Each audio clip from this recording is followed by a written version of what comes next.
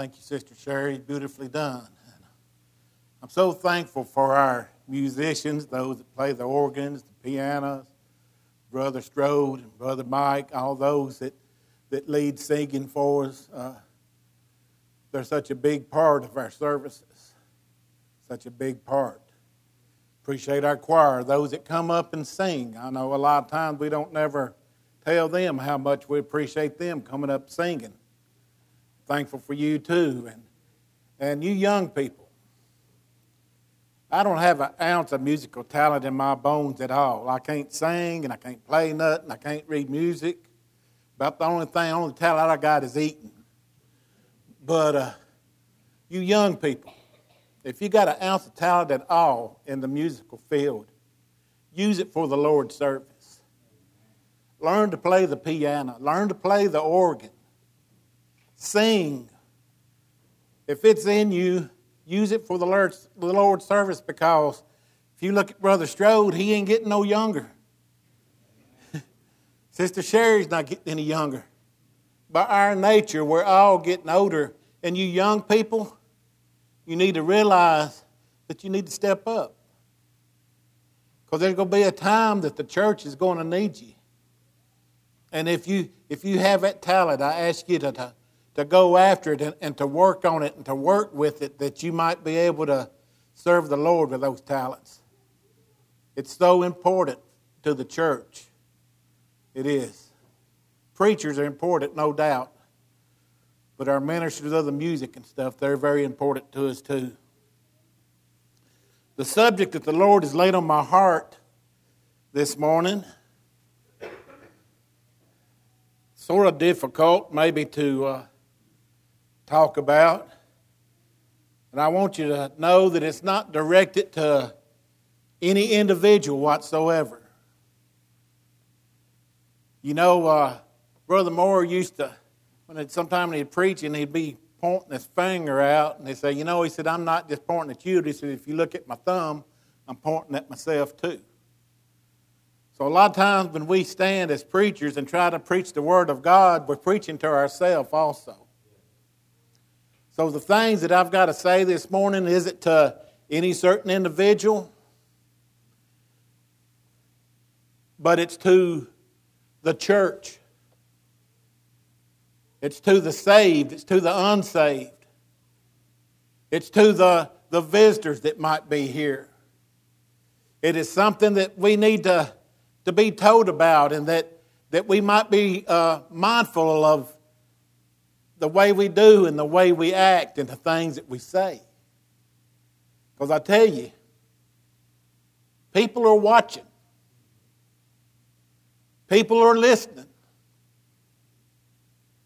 They see the way we act and the way we present ourselves. And they might not be Christians.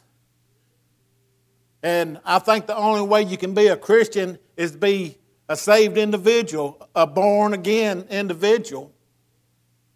But what is a Christian? That you strive to be like Christ. We'll never be like Christ, but we must strive to that perfection if there's any way to try to live a life among those that are around us that see that there is something real inside of us, something we have. Now, when you come through these doors in the church, how many of you come in and you come in to serve the Lord? You come in to worship the Lord. And you watch maybe the way you speak, and you might watch the way you act. But how do you act when you leave these doors? You go outside of the walls of the church, and you're out around your co-workers, and you're out around your family, and you're out around your spouses or your children. How do you act then? Do you live for God when you're inside the walls of the church, and then when you go outside the walls of the church, you live like the devil, or live for the devil? Ask yourself, how do you present yourself outside of these walls? I'm going to be reading from the 3rd chapter of James, the general epistle, beginning at the 1st verse. It says, My brethren, be not many masters, knowing that we shall receive the greater condemnation. For many things we offend all. If any man offend not in word, the same is a perfect man, and able also to bridle the whole body. Behold, we put bits in the horses' mouths that they may obey us, and we turn about their whole body.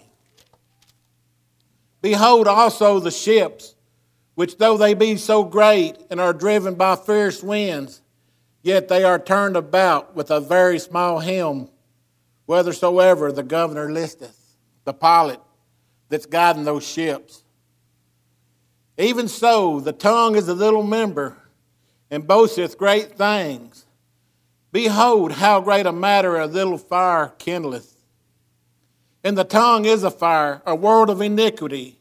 So is the tongue among our members, that defileth the whole body, and setteth on fire the course of nature, and is set on the fire of hell. For every kind of beast, and of birds, and serpents, and of the things in the sea is tamed, and hath been tamed of mankind. But the tongue can no man tame. It is an unruly evil, full of deadly poison.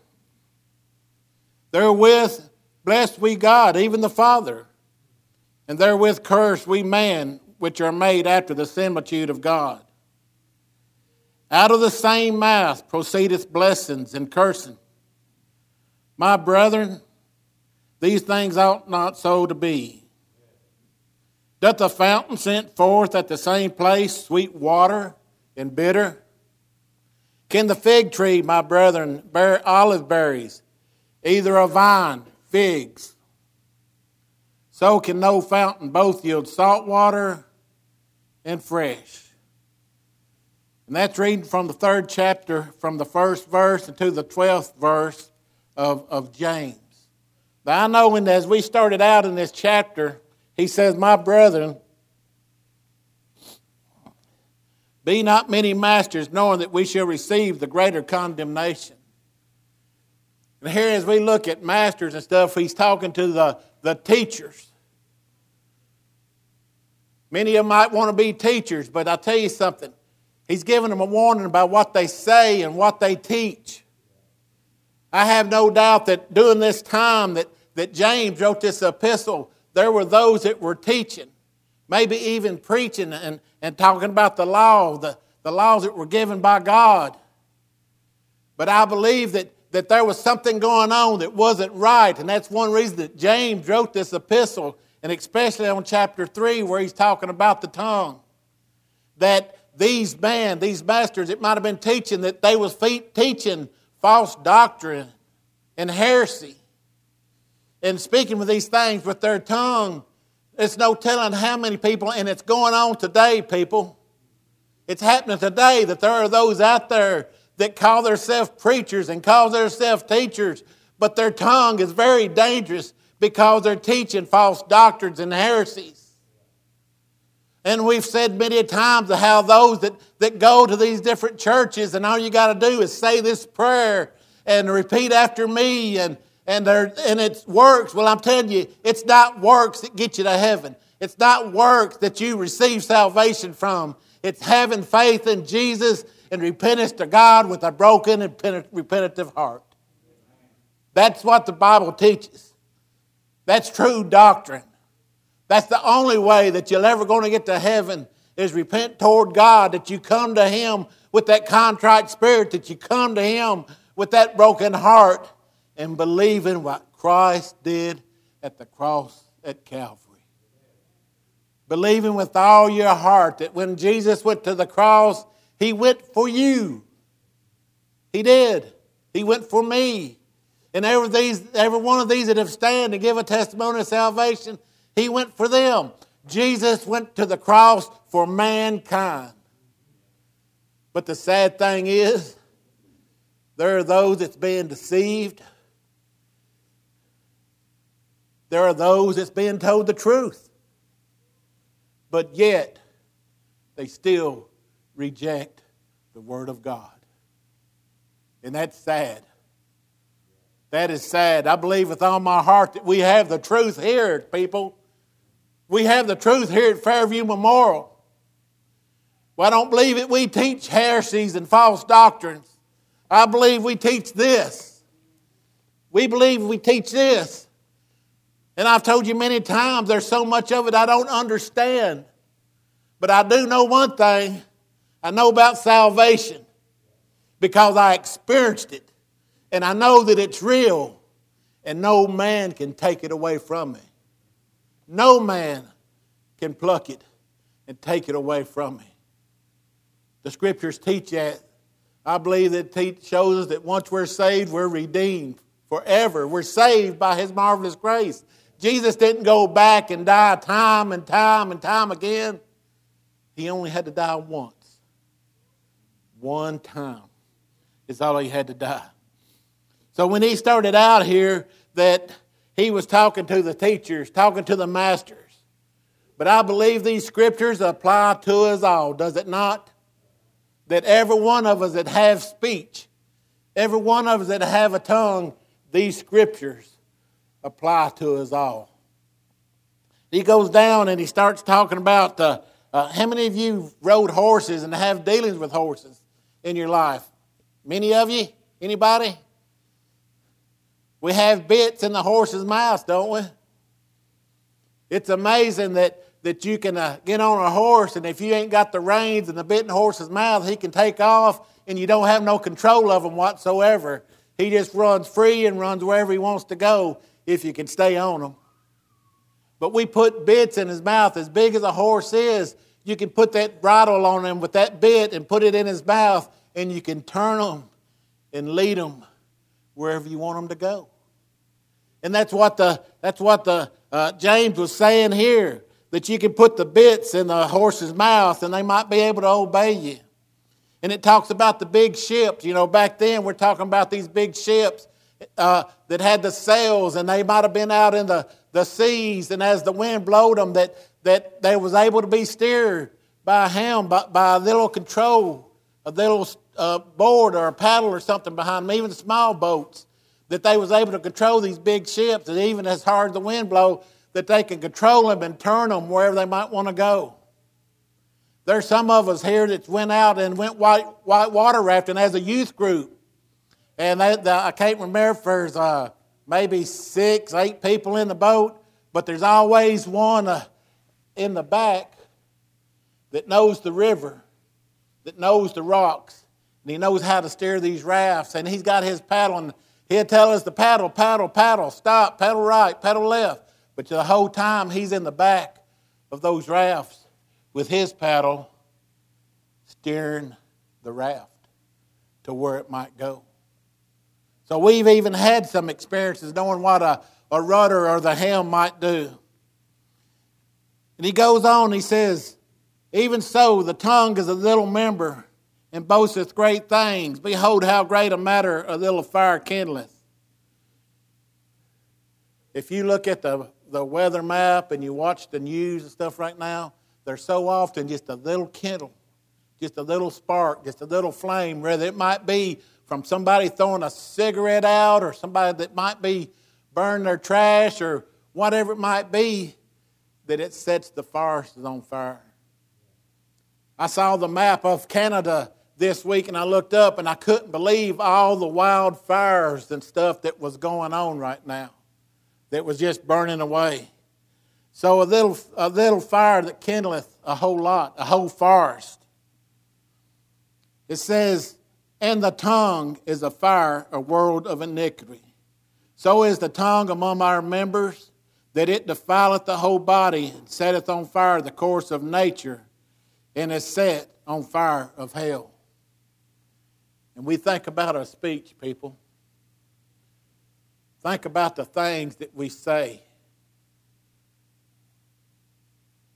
There's an old saying when I was growing up as a kid, I don't know if it goes around anymore. I don't know if kids say it, but I'm sure you've heard it. It says, sticks and stones may break my bones, but words may never hurt me. But you know what? That's not true. That's not true. I remember hearing that, and I probably even said it in my youth at one time or another. But when I got to studying and thinking about this, I thought, you know what? That saying ain't true. Because how quick that somebody can say something about somebody and say it straight to you. Or whether it's a lie or whatever it might be, how it breaks your heart and how it hurts. We think about the things that are going on today, and so many of these children that are committing suicide and the different things that are going on. That evidently there's things that are being said to these children, and their hearts have been broken and they've been hurt because of an evil tongue. Because of our speech or the things that we say that it offends them. That stuff wasn't going on that much. I'm sure it went on when I was younger. But today it's just like it's just got way out of hand. And I know that this tent revival we just had recently, I spoke of times like these. That I spoke of this evil. It's the devil, people. And the devil will use your tongue to get to people, to hurt people, to deceive people. To where they get to the point that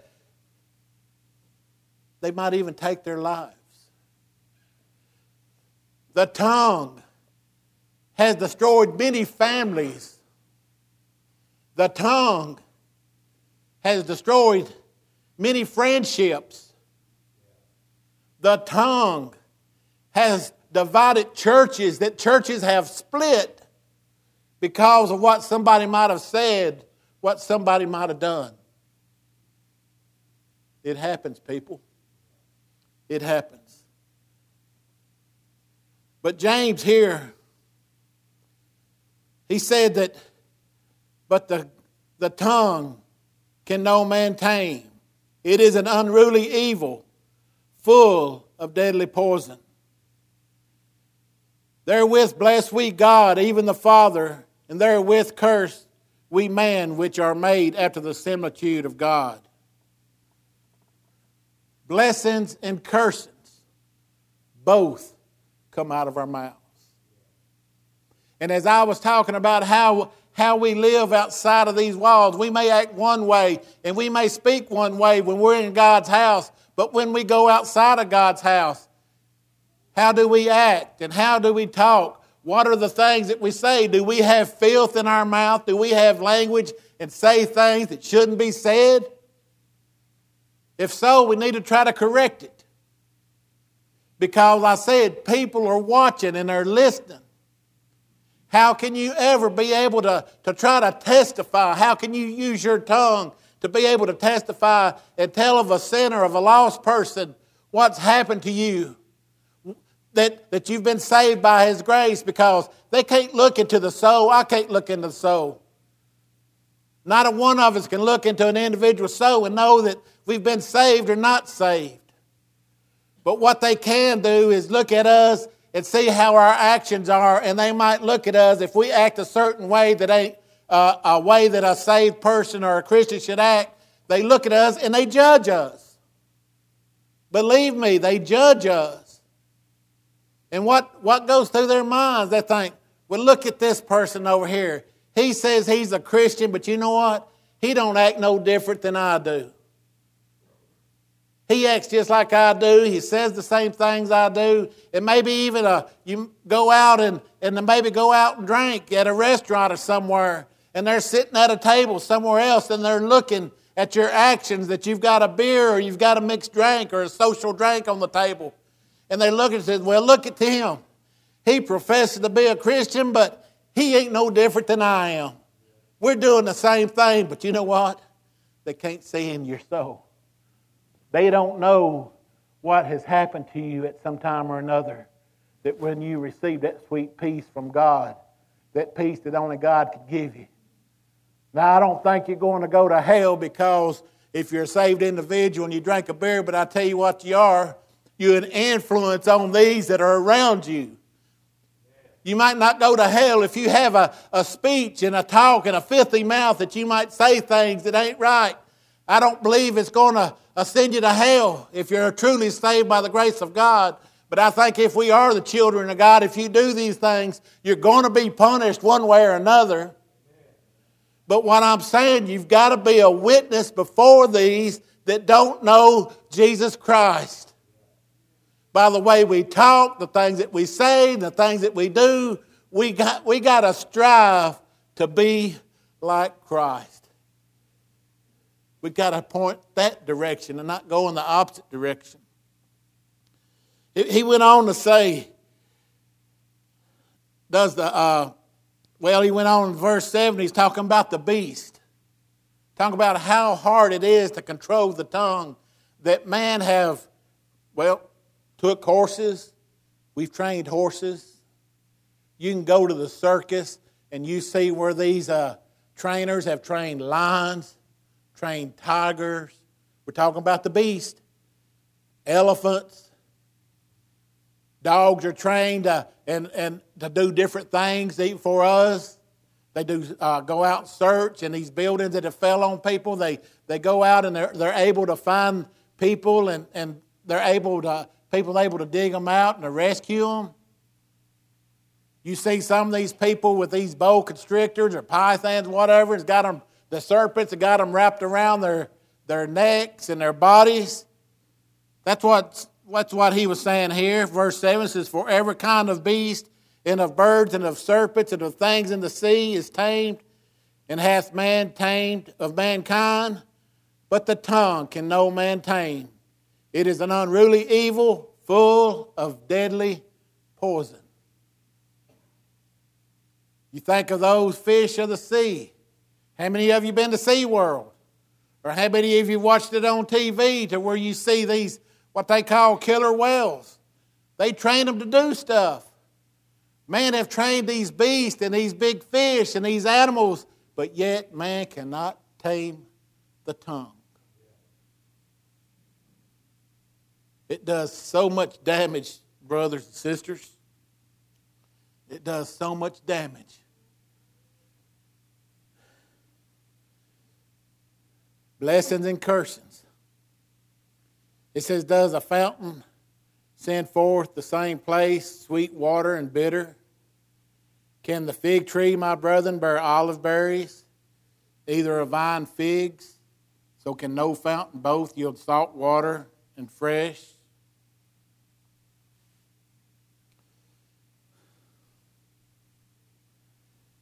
When you get away from church, and you don't go to church as often, I believe we get away from Jesus. The less that you go to the church, the more you're in the world. I believe that with all my heart. When we go to church, we're able to get fed. We're able to get fed by the gospel, and we're able to fellowship with one another. But when you get away from the church, it seems like you can draw a little bit further away. You might come to church every now and then. Then the next thing you know, your times are further apart. And they're further apart to a point that you don't even see the members anymore. That they have strayed away, that they've got away from the Lord and not serving the Lord like they should. And I'm talking about saved men and women. I'm talking about those that know the truth. How they stray away. And when you get into the world, you start acting more like the world. But I believe when you're in the church of God, when we come in and we serve and worship and try to come every time that we can, I believe that draws us closer to Jesus. I believe that draws us closer to Jesus. And I think when you draw closer to Jesus, you have a little bit more control of the tongue.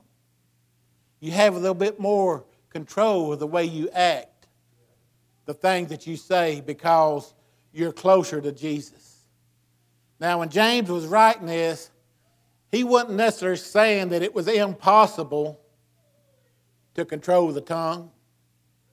He told us how evil it was, but I'm telling you something. When you come to the church and you come to worship the Lord and you draw closer to Him through divine grace, we can control this evil tongue a little bit more. That we can live a bit more like Christ. Christ, Jesus our Lord and our Savior, He's that bit that might be in the horse's mouth. He's that helm at the back of that great ship. Because through divine grace, we can control this tongue just a little bit more than what we do.